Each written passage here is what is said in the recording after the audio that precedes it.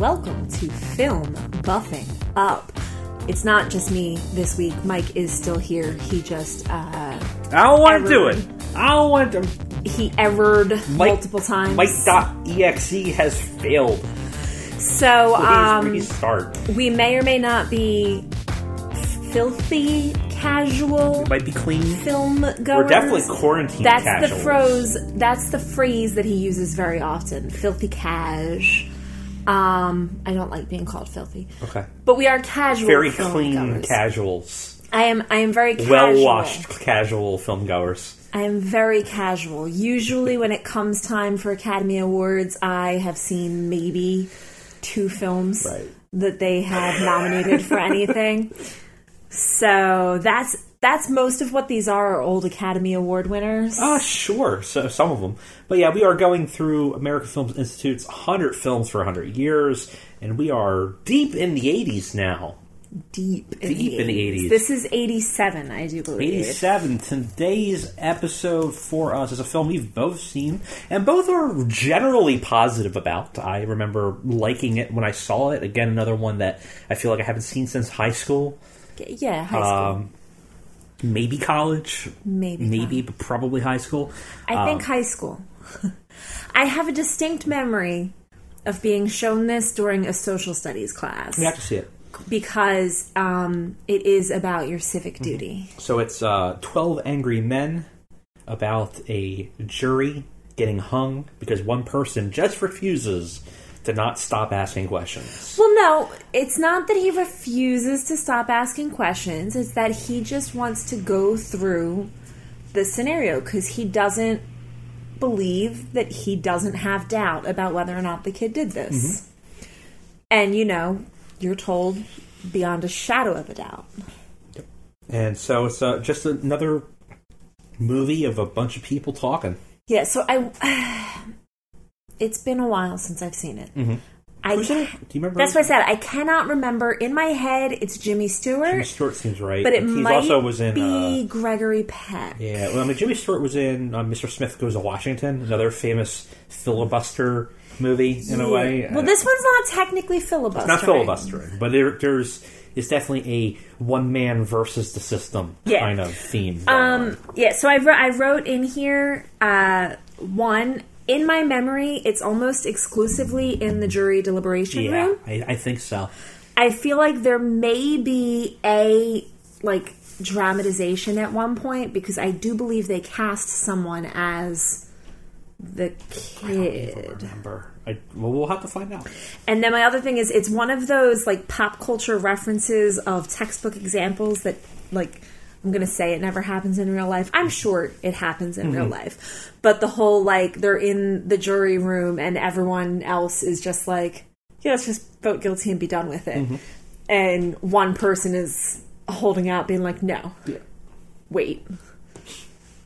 I can't say that until I know for sure that is what I believe. Let's go through it again. Mm-hmm. And the other people on the jury are I got somewhere to be. I feel like the somewhere to be is one person or 2 people wanted to go see a baseball game because it's in the middle of summer. We should probably watch it before we try to guess about what we remember of a movie that we saw once 15 years ago. 15 years ago. Probably more than 15 years ago. So, let's go ahead and let's dive into it. We'll catch you guys on the flip and tell you how we feel about 12 Angry Men. Yep. I thought it all out. It just wouldn't work.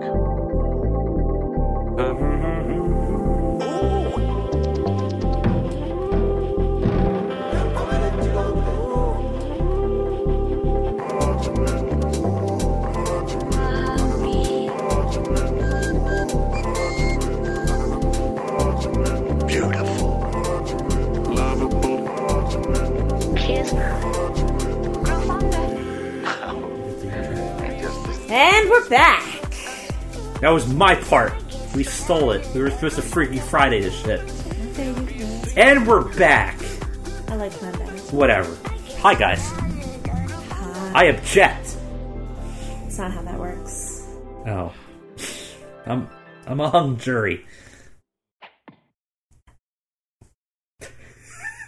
It's a new porn. Not even going to address that. All right, so we just got done watching 12 Angry Men, in which 12 men who are angry. They not much to say about that. They were angry, and they were men. There were 12 of them. So, question, because we covered that this was a teleplay. Yeah. I feel like they probably said something about when it's supposed to be based, but is it based in a time before women were allowed to be on juries? Yes. Okay. Yeah. I'm not 100% certain, but I think even when this was filmed, women weren't on juries. Which was like late 50s. Like, I feel like...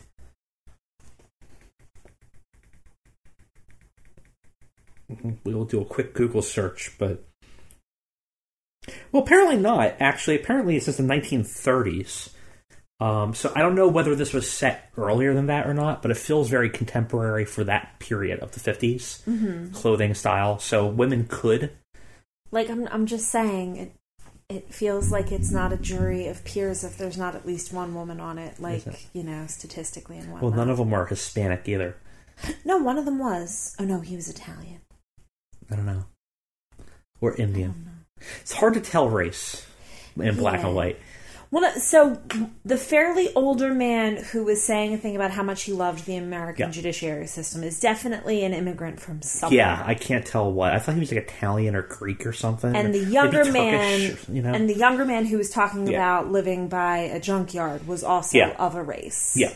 So the plot is very simple. Oh, wait, before we get to that, this is really important. It is neither Jimmy Stewart nor Gregory Peck. It's Henry Fonda. It's Henry Fonda. Very important. Now, I have to say, because they don't know yet, but Jen has gone full autistic and has set up an entire spreadsheet of actors' locations. No, you said not to put the locations, but also this one's another for New York. Oh, you can put the locations on. So we're going to also have a full listing of leading actors and the amount of times they show up, because she's just going total data nerd over there. Just so you know, I don't remember which movies they're in, but I do believe that two of the other jurors are in other AFI Top 100s. God. So we'll follow up on that, but let's go ahead and let's talk about the summary real quick. So very basic story, but the complexities really come from the interactions it is a court drama that is expertly delivered, with twists and turns and valleys of surprises, all within essentially one room. Yes, so all but 3 minutes of the movie are shot in that room. And those 3 minutes are a couple of seconds outside the courthouse. At the very end. And the judge's instructions. Yes. The judge's instructions, where he says, you're going to go into that room. Yep. And you're going to decide. And, like, that's the thing a judge does. Yep. And a piece of IMDb trivia. Sotomayor, who became a Supreme Court judge, when she was a judge on lower court cases, as part of her jury instructions, when she did the instructions, would say, don't do things like in the movie 12 Angry Men. Don't do this? Don't do this. Well, because don't think too hard. Don't think too hard. No, because what he does is technically illegal. That he went out and walked through the neighborhood for the scene of the crime. Yes, you're not supposed to leave. Well, this is also why they... this is why they now isolate jurors between days of the case. So okay, let's... I really want to just get through the summary real quick, and then we're going to talk about the movie. But it's important that I stop you, because whenever I go through the summary, you stop me every couple minutes, and I have to restart, and I sound like a child. That's fine. I have the control of the edit, so I will be able to edit you out. You won't. Oh, I will. No. You'll edit what I've set out, and then you're just going to sound even more crazy when you have to go, okay, so starting again. All right, so I would like to talk about this movie. I want to get through the summary real quick. So, very simple story about a Hispanic boy in... Is he Hispanic? Yes, he's Hispanic. Indian I've looked it up. He's definitively Hispanic. Oh, you mean the actor is No, I mean the character is supposed to... No, the character is of no nationality, just not waspy. It is very Hispanic. the entire point of the Switchblade is that during the 50s, roaming gangs of Hispanic kids were running around with Switchblade knives. He's not supposed to be Indian or anything else. It's specifically a Hispanic kid in the hoods of New York. So, and the actor is Hispanic. So it's a Hispanic child, 18, who got into a fight with his father, who's abusive, and the court alleges he stabbed him with a switchblade that he had purchased that was one of a kind, and had then fled the scene before being arrested and then questioned in the house. Fled the scene and then came back and was arrested. Yeah. So the ethnic background of the teenage suspect was deliberately left unstated. For the purposes of the film, the important facts were that he was not of Northern European ancestry, and that prejudice, or lack of it, from some of the jurors would be a major part of the deliberation process. And the actor's Hispanic, and the only ethnicity that used switchblades in gangs. No, the only ethnicity that had gang-related switchblade violence, which was an important part of this, was in fact Hispanic. Oh, sure, because they said he was a dab hand with a switchblade knife. Like this, to say that it was left. Is it not stated? Sure. To say it's unknown is being deliberately obtuse. Okay. And I know that they're trying to say that, but it's very clearly what it is. Okay. Anyways. So, we have a kid who is basically claimed to being a murderer. Patricide. And in the first. Yeah, not in the third or fourth. And we have a jury that is all but ready to convict him, except for one guy who decides that the evidence is not strong enough. And it's led mainly because of a fact that he had decided to kind of do his own investigation, which you're not supposed to do. So he did his own investigation because when they were delivering the facts in court, it felt too neat. Right. Too properly packaged. Right.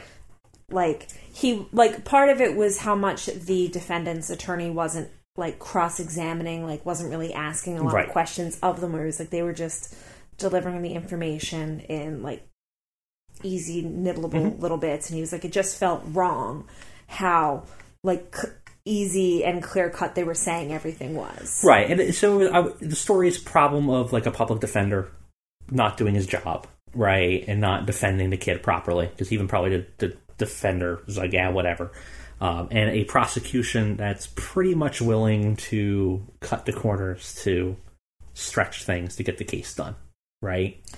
Well, not necessarily, because all of the things that they said they had reasonable doubts of are not necessarily corruption or anything like that. But could be. Could be, yeah. The fact that a woman who normally wears glasses wasn't wearing glasses when she testified to something she saw when she was lying in bed, and thus obviously not wearing her glasses. Right. That could have just been her deciding not to wear them to look prettier. Sure. Or it could be deliberate. Or it could be deliberately him being facts, hey, take those off. So, which is obviously a common problem within public prosecution, is that you will manipulate the facts to get what you need done.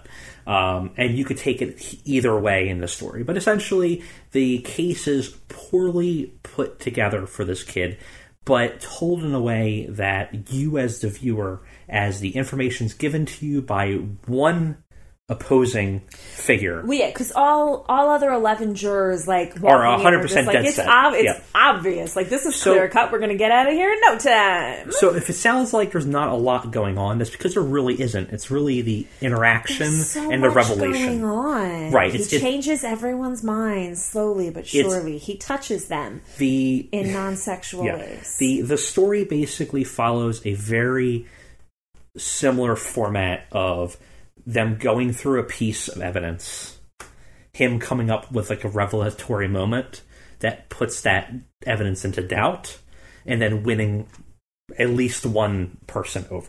right? And basically it's like 11 segments of that over the course of the entire story. Like, for the most part. Except for actually maybe 10. One guy just... Because initially, one guy was... Because the basic format was, there's one guy's like, no, something is amiss. Here's the situation. I believe there's a shred of doubt, and I can't convict. This is the process. Everybody else is hammering him for this, and he stands steadfast in his convictions and won't get bullied into just accepting a guilty verdict. He reveals a major point in the story early on, which is that this kid had a quote-unquote one-of-a-kind switchblade knife with a specific blade and edge that was found essentially in the body after being stabbed in an improper way. And that the kid had bought it, and the person who sold it said he sold it, and it's a one-of-a-kind thing. And he reveals in a dramatic fashion, which is awesome, where one of the basically he has a foil. What is it, Defender number 4 or Juror number 4? Yeah, who's like this angry, old school, really bitter man with dad issues, not daddy issues, but I guess issues with like a failed parentage that seems to be the hang up with his life, right? Is that he was a bad dad. Yeah, he keeps saying things about treating the kids the right way. Right way. And draw them in line. And so he has this dramatic scene where he ends up getting the switchblade from the evidence, ends up flipping it open. It totally doesn't work like that anymore, right? Like, yeah, you can. Because like it wasn't in a bag or anything. It was just a loose switchblade knife with a tag on it. This was before really you did fingerprinting. Okay. And you didn't really do, but like when you do. So like they wiped all the blood off of it when they did the blood testing. They don't really do blood testing then either. Blood testing didn't really become a thing until the early 70s. Okay. So you could just actually, even late 80s. Yeah, back then, yeah, you could. Okay. Because there was never really that much fingerprinting analysis done. Also, and unrelated, he brought a switchblade knife into a courthouse. That's definitely illegal. Probably. So there's a I couldn't bring a crochet hook in when I went in for a couple hours of sitting in a room to possibly be on a jury. Right. You cannot bring a switchblade knife. So there's a moment where you can't declare a switchblade knife. Okay, I mean, I guess they probably didn't have metal detectors back then. No. But he was wearing a linen suit. I'm fairly certain they would have found it fairly easily. Yeah.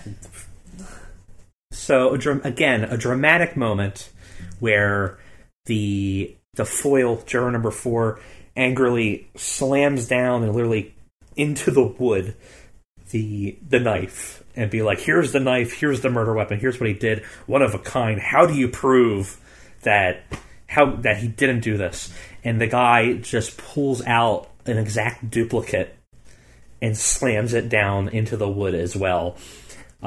Which is not an exact duplicate. I mean, it was in black and white, but I feel like the motifs were probably in different colors. I don't know. It looked the same. I think the intent was is an exact identical one. And basically kind of sets up the entire spectacle from there as all of the characters get into heated arguments and systematically lose and switch sides one by one.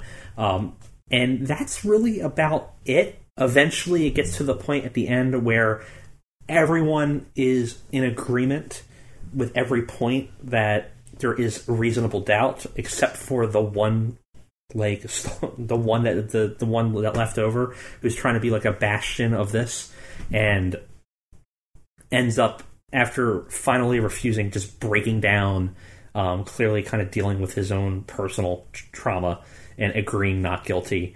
And they leave the courtroom. They walk down the steps of the courthouse. 2 of the people exchange names. The only people we actually get names of, one of which is the original juror, the number 8. Number 8. And number 9, the first person that kind of sided with him. They share pleasantries, walk away, and literally that's it. It is... Well, because the first one who sided with him was like an older gentleman. Right. And it's kind of funny, too. He's like, you seem convinced, and you said, you put yourself out there. Because he said, like, listen, why don't we do a blind vote? And I'll abstain. I'll And abstain. If the rest of you still think he's guilty, I'll just say, yeah, sure, I'll say whatever.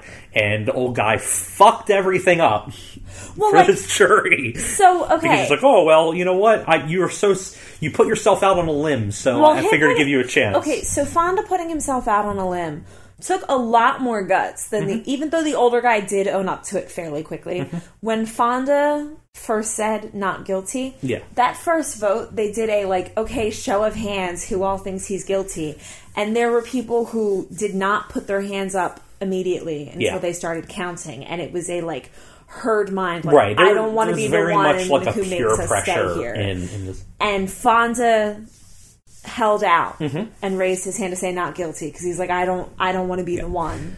Yeah. So the movie's very simple in plot, but very effectively told. Yeah, no, it's really good. And it has this really great pacing where you as a viewer have no information about anything that's going on. Like, you are learning things right in the moment. As they bring up the piece of testimony or the piece of evidence. Which is really effective because everybody in the courtroom, in the jury room, generally has an effective argument. Right? Yeah, I mean... And so as you're listening to... I mean, aside from the prejudice guy. Well, yeah. Well, you know they're tight. Oh, he's trying to... This is just what they do. You can't blame them for it.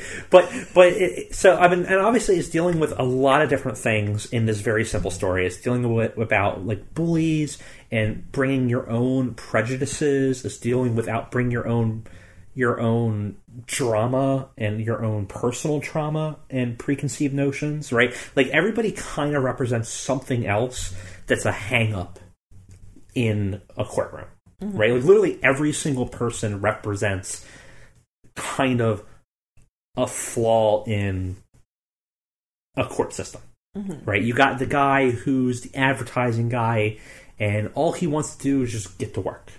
He's sick of not making money here. He just wants to wrap it up, right? All he can even talk about is the advertising that he does. You got the old guy that looks like he's about to die.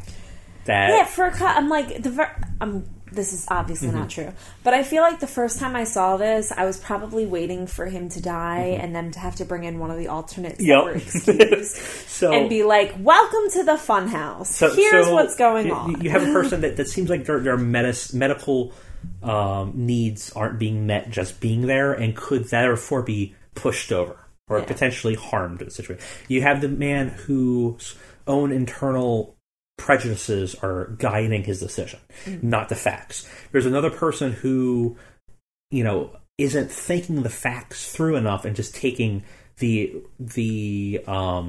arguments of authority at full face value. You have the analytical guy who is only looking at facts as presented and not arguments, right? And you have several other people that kind of, there's a couple others that kind of group together that I would call the betas. I don't know. I like the one who was just so excited to be there. Who was like, I've never been on a jury before. Well, and the other one's the person who's not taking it seriously. And the other one's right? And the one next to him is like, oh, we're so lucky to have gotten a murder. Like, normally you get things like breaking and entering, and it's all so boring. But this, it was so interesting. And some of the other guys just kind of represent being pushovers or being kind of herded. Yeah, I mean, the one who was just antsy pants for getting to the baseball game. Yankees were a baseball team. Yeah, sure. Okay. The one who was all antsy pants for getting out to that baseball, where he was like, he's guilty. And I think when it hit the halfway mark, he was like, all right, you know what? Fine. He's not guilty. And one of the other jurors who was on the not guilty side was like, yeah, but why are you saying that now? Are you only saying it to just end this? And he's like, I don't know. I just feel like he's not guilty now. Yeah. It's very effectively told. Cinematography wise, there's not a lot going on. There's not a lot going on, but there are some nice things. So it's so cool for multiple reasons. So when they show you the whole room and you see everyone, you see how clustered together they are, anytime they have those other shots of just a single person speaking or just one or two people next to each other, that was filmed with nobody else in the room, just them. So that when it got to the point in the night when it was raining, they had to redub the rain so that it matched for that each segment. of the segments. Oof. Like, they did something nice, too, where they kind of, like, highlighted each person's face while they were talking really subtly. Yeah, so there was a whole thing about where the camera was. When at the point where they were each talking and you were like at eye level. Yeah. It was like really humanizing them. Yeah. Like it was pulling in tight, so it was just that. Right. And then back out again. Mm-hmm. It was good. Yeah, there's good shots, and there's a nice element of like set construction of, or not set construction of like it's an environmental storytelling that the environment that they're in, which is it's a exceptionally hot day in New York. The hottest day of the year. Right. And they have no AC. They have a single fan. And they have a fan that doesn't run until it starts raining and they pull the windows down and flip the light for the room. Yeah. Then the fan starts running. Yep. So the fan was on one of those like circuits that's stuck on the switch. But as the environment starts to increase subtly, the tenser the debate goes. So they start off pretty normal, but everyone is progressively getting sweatier and a little bit more exhausted looking, like the deeper into the argument goes. And eventually, when there's a tipping point when things get the most heated, instead of it like getting hot, the storm comes, and there's this massive thunderstorm that kind of is representing like the tension in the air at that point, right? It's just a really nice build-up of like where you don't have a lot to go on in terms of environmental storytelling. All you have is just, here's a room, here's 12 fantastic actors who are all amazing. And again, if it sounds like I'm glowing on this, spoilers, this could be really fucking high on my list. But I am so amazed because I don't even like actors of this era. Yeah, I know you don't. Because I think they overact, but they don't in this. So good. And they're really great. Everything about this is like point for point, and I had made a comment to Jen during this that I feel like it's a shame there hasn't been a remake with like modern day fantastic actors, because I think the story and the acting is so compelling that if you got the right people in it again, so my question is, 8 years later it would still be just great. So my question is, are you saying that Kenneth Branagh is an amazing actor? Kenneth Branagh is a fantastic actor. You saying he's not? Yeah, I like him, but he just seems so self-important. That's what all actors are. Hot take, all actors are full of themselves. It's just so sad. You hang out with theater people all day. As an aside, this movie was nominated for 3 Oscars. Did it win any? No. What won that year? And it lost all 3 of them to the same movie. It was just 1957? What came out in 1957? Another one that I think is on the AFI, but not for a while. It's not Gone with the Wind, right? Nope. Casablanca's older. What is it? Bridge over River Kwai. I've never seen it. Neither have I, but I do believe it is also on the AFIs because it's another one of those ones that people are always like, oh my god, you've never seen it? We will have to see. I know nothing about, except that I think it probably has to do with a war. So what do you got to say about this? Also, because in my little trivia things, so only two of the drawers have names, which is like they share names afterwards when they're walking out in the, when a rainstorm ends, but the sun hasn't fully set yet, and it's kind of like the gloaming, and it's almost like a fresh new day, and that's when they're walking away from the courthouse and they exchange names, and it's great. The rest, he's also wearing all white. He's also wearing all white, the rest of the jurors never get names, and they're just like defined by their professions. Also, this might be sad. As of December 24th, 2012, all of the actors on that jury are dead. Yeah. The last holdout, doesn't matter which one it was, but I mean, some of them were old in this. Some of them were old in this. There were not really any spry actors, I would say. No. So the one who wanted to get out to go to the baseball game, right? That actor, as a much, much older man is Uncle Sal in While You Were Sleeping, that Sandra Bullock rom-com. Like, so he continued acting. Right. I mean, he was young here. He was like maybe mid-30s, say? Maybe your early 30s? Yeah, probably. I don't know. It's hard to tell at that period because people smoked so much. I feel like they aged 15 years older than they were. 15 years. Like, don't you always feel like... I feel so weird because we're both, like, early 30s. And, well, you're older by, like, 2 years. You're still early 30s. A year and a half. You're still early 30s. Okay. You're not mid-30s until you're after 35. Okay. But, like, I feel like all the people that I know, we don't necessarily look that much older than we did in 20s. Yeah. Like, we don't look... We lost our baby fat, kind of. I don't know. And the You baby still faces. get carted to buy beer. Yeah, not as often as I would like. And you get a few grays in the beard and stuff like that. I get carted at restaurants, but only because of the clothing I'm wearing. Yeah. But, like, for the most part, like, all the people we know, I feel like we all kind of... We don't look that dissimilar to our 20s. Maybe not 18, like we did look babies, but like from like 25 to like 33, I feel like not much has visually changed, and we still kind of look like kids. Like there's that meme of the Baby Yoda and real Yoda, and it's like the meme is like the real Yoda is like 30-year-olds when looking at 18-year-olds, and then you as Baby Yoda is 30-year-olds looking at real adults. And I feel like that's how it is. Mm-hmm. But then whenever I look at these old films, and you have actors that are like in their same age range, they all look like 50.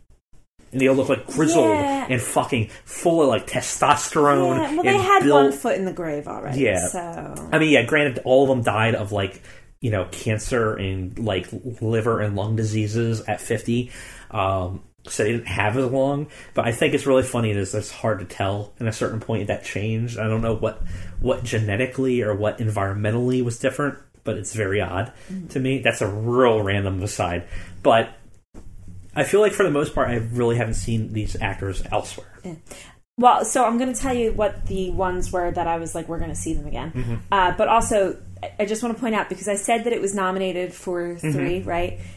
This was the only Best Picture Oscar nominee that year that was not nominated in lead acting categories or any acting category. What is it nominated for? I don't. It does. When I say it doesn't say, there are ways to find out, but the IMDb trivia doesn't list it. But you were asking about the ones that I said I recognized as being in.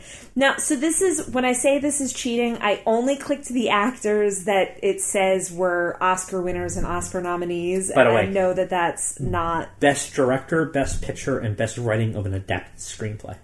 See, told you it was easy to find. So a Martin Balsam, who was juror number 1, which was the foreman... Mm-hmm. Which there was a piece of trivia about the foreman where he never explains why he changed his mind or why his thoughts were he was like a completely whatever. Yeah. He's also in All the President's Men. Okay. And not that guy. That was the one that I said was Uncle Saul. Someone named Lee J. Cobb, who was juror number 3, is in On the Waterfront, which I recognize that name as being a movie I had to buy at one point when we were talking about AFI. Yeah. So it's either AFI or Criterion, but I think it's AFI. I think it's AFI as well, yeah. So those are other Oscar winners, and those are just movies that are listed at the top of their IMDb as what they're known for. So it's possible the other jurors are also in other things. I don't know that for sure, though.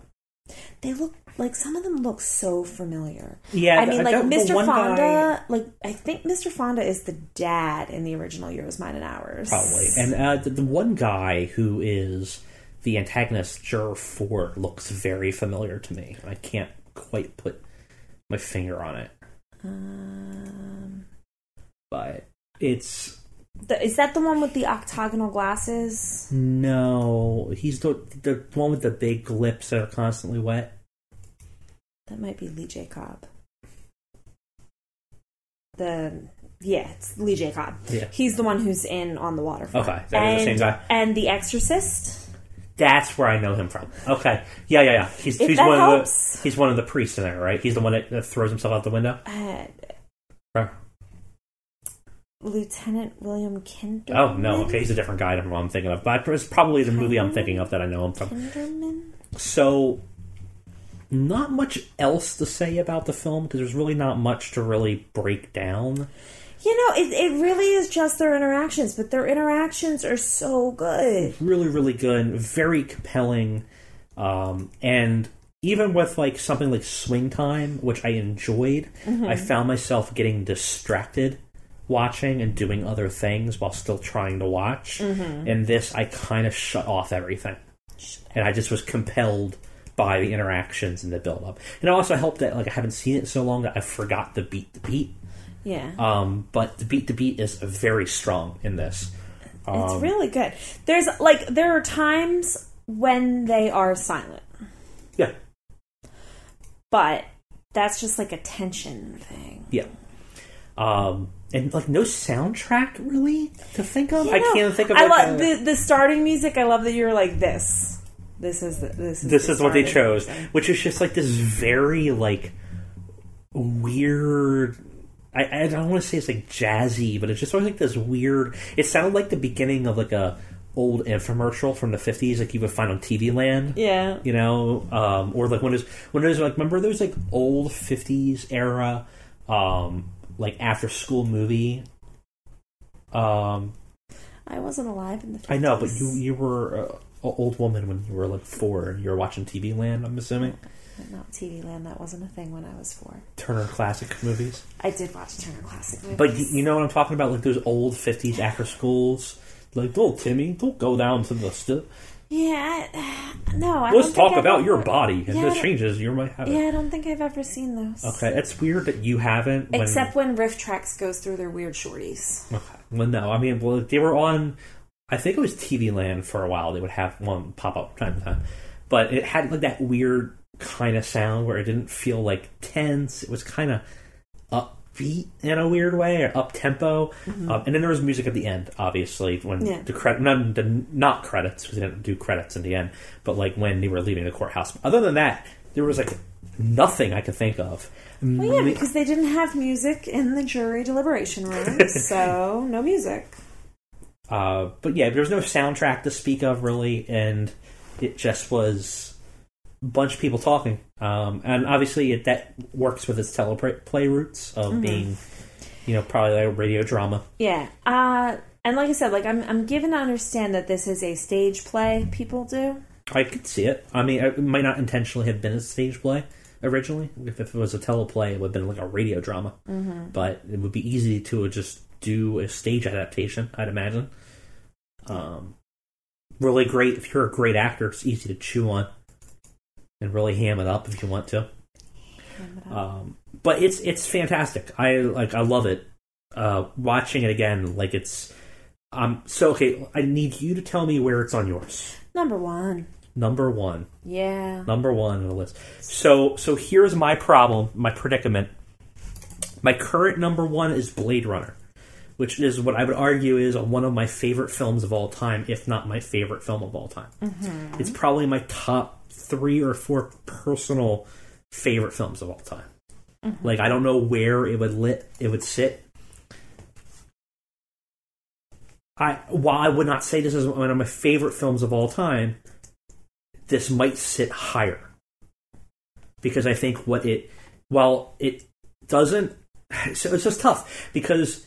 Like, Blade Runner has this amazing score and this beautiful, groundbreaking special effects that it pushes and its immersive world building, but its acting sucks. Right? This one's acting is so good. Harrison Ford is just a cardboard character in it.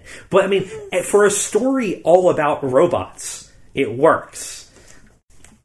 And the acting is so much better. And Rutger Hauer has amazing moments, but not in a consistent performance. Yeah, no. I'm sticking by it. This is totally number one. I don't know. Okay, so let me look at my top 5 here. So I have The Sixth Sense. I think this is better than The Sixth Sense. Yes. I think this is better than Goodfellas. Yes. I think this is better than Pulp Fiction. Yes. Again, all these other movies do other things better, but I have to divorce myself from the other things and just say, what is this trying to accomplish? Yeah. And I think this fully succeeds. I don't think I could put this higher than Blade Runner, though. Okay, so how can I argue putting something that's higher than one of my Okay. top 5 personal favorites? Okay. If it's not one of my top 5 personal favorites. because it's a better movie. Be the juror. Be juror number Okay. 9 and convince me. Okay. Not guilty. Not guilty. Okay. I don't want to use my brother Jeremy as the example, but I'm going to. Okay. So a person Uh-huh. that does not, you going into it, does not have any particular affiliations or connections to sci-fi thematic worlds, okay? Sure. So we're just saying a person, a blank person, has asked you Mm-hmm. to recommend one of these movies. Mm-hmm. And you have no way of knowing What they'll like. if they are particularly into, I don't know that it's not really a space odyssey, because that would be if you were going for Star Space Wars. opera. Space opera. Yeah. Like Cyberpunk. They, as far as you know, they are not predisposed to Right. cyberpunk. Like that's, because it's your favorite, that's a thing that predisposes you. Right. And both of them are kind of crime-related dramas. Right. So. And these are 2 genre films. Yeah. Right? They are 2 specific. One is a legal drama. Yeah. And one is a science fiction Okay, drama. so a person who is going to trust your opinion, Mm-hmm. and you have no way of knowing if they're predisposed to one of those genres, Yeah. and they can only rent one of these. Which one are you recommending, and why? I don't know. Because here's the problem, is that by your same argument of they're both are genre films, I don't know if a person is predisposed to being conditioned to being able to sit and watch a almost 2-hour movie of just people talking. It's a really short movie in comparison to a lot of other ones. It is, but it's not. No, it is. Like how long is it actually? It's an hour 38, 6 minutes, right? That ain't hardly so nothing. so it's not. That's like the length of a Disney animated feature. Yeah, but Swing Time. Actually, Swing Time might have been longer. Swing Time is definitely long. Swing Time might have been longer. Let me see. Swing Time was an hour 44. Yeah. So not the longest, but it's certainly not a short film, right? Like a short film, like it'll be like 96 minutes or something like that. Wouldn't 96 minutes Actually, that be is the an same hour thing. and So I 36 guess it minutes? is. I guess it could be considered a short film. It's a fairly short film. It's definitely not Blade Runner at like 2 hours and 15 minutes, Yeah. right? But I don't know if this film would be something I would recommend to everyone. Okay. Because I think you could, just as much as I am glowing about it, I can imagine many people I would recommend it to that could sit down, watch it, and be like, that was the most boring fucking thing I've ever seen. Yeah, but those people would probably also say that about Blade Runner. I know. So that's my problem. Is that It's a boring but movie. but that's what I'm saying is that they're both genre films, and you have to be predisposed to that genre to like it. Like I don't think this is a universally enjoyable film. My dad likes both of those genres. Assuming my dad hadn't seen either of these, which would you recommend to my dad? 12 Angry Men. But that's based on the person. Because I think there's more substance here.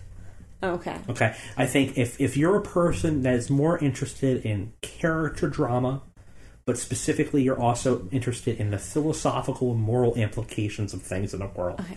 I think it's more interesting. So better substance, Yes. more interesting, Yes. better acting, To that, yeah, oh yeah. better interpersonal relationships, Easily. more dynamic characters. Absolutely. Okay, that's 5 points in 12 Angry Men's favor. Give me a point in Blade Runner's favor. A cutting edge soundtrack. Cutting edge soundtrack? It is- Sure, whatever. Whatever. It is the evolution of the synthwave soundtrack is amazing. It definitely was groundbreaking at the time. And it still holds up as one of the best components. Beautiful set design. You didn't think that the set design was great? No, it was utilitarian. Apparently, Mr. Fonda said that the sets that they used for Out the Windows were complete crap. Yeah, I mean, they look like crap. But you don't see them much. You don't see them much. So. Everything about the 12 Angry Men's set is utilitarian. It serves its purpose. But it's on point. Like, the old furniture is very much so what you would have in a jury deliberation. And again, I'm not making that statement as a knock to it. It's doing exactly what it needs to do. But you can get completely immersed into the environment of Blade Runner, right? Okay, can you not get completely immersed into the environment of 12 Angry Men? It's not as important of a point. No, Can you get immersed in the environment of 12 Angry Men? No. Yes. It's just sort of It feels like you're in that room with them. Does it? Yes. Nah, it doesn't feel like it. You get all hot and sweaty just watching it. Nah, I don't get hot and sweaty watching it. All right, fine. It serves its... All right, fine. I'll allow you to keep that point for Blade Runner, but you're still at 5-2. You're still at 5-2 in 12 Angry Men's favor. That might be it. That might be the two things. Like, I'm just saying, you're at 5-2. I mean, even if you give Blade Runner an extra point just because of your nostalgia and how much you love it, if you're just like, I love it, that's all. There's no reason for me to say this, I just do. 12 Angry Men still wins. Yeah, I mean, like, I can't think of even something to get up to it, because, like Blade Runner definitely has worse acting. And probably less interesting characters. It has... I think Blade Runner has better highs than this.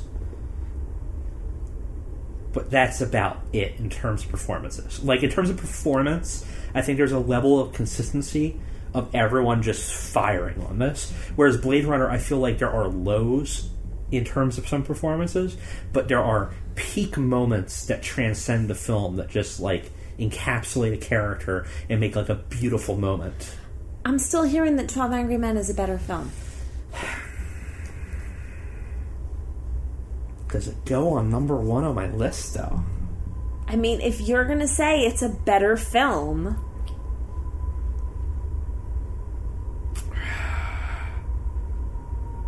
It might. Let's look at the list, see how it looks, see how it feels.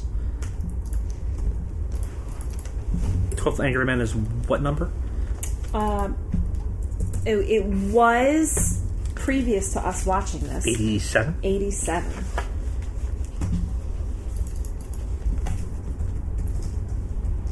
So it would be 12 Angry Men at number 1, Blade Runner at 2, Pulp Fiction at 3, Goodfellas at 4, Sixth Sense at 5. My top 5 are currently 12 Angry Men, Sixth Sense, Yankee Doodle Dandy, Pulp Fiction, and Bringing Up Baby. Your Blade Runner's just outside of the top 5. Well, so this feels really weird because I still think Blade Runner is one of my top 5 favorite films of all time. But in terms of actually looking at, like, the 100 films for 100 years, like, what would you consider as important? I think 12 Angry Men hang here in the top 5 longer than these other 4. Yeah, it's just like I think Blade Runner might end up being around 10 for me, maybe. But I think 12 Angry Men is going to hang in the top 4 for a bit, if not for a while. Yeah. I think you're right. I think this fits. This feels right. So my new top 1, 12 Angry Men. It's good. That's what it should always be. What do we watch next? So, next movie is Platoon. Okay. And is it Charlie Sheen in that? So that's why I'm as I IMDb real quick. Yes, if it is the one that Charlie Sheen is in, was he in a parody of it too? And I just wanna double check. One with the chicken.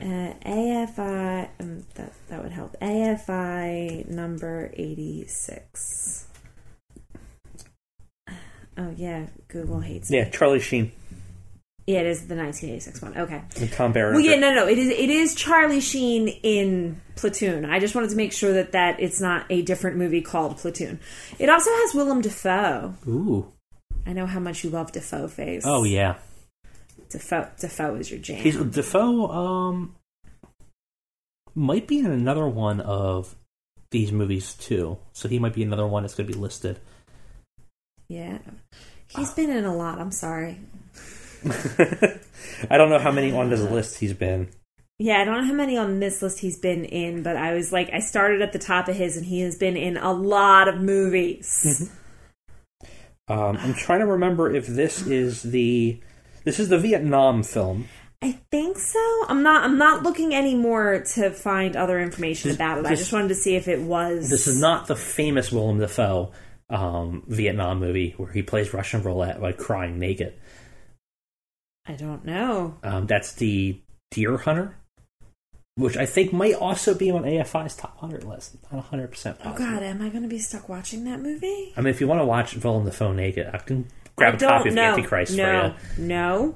No. Full penetration. No. And on that note, I hope this episode fully penetrated your mind and maybe... You're a horrible person.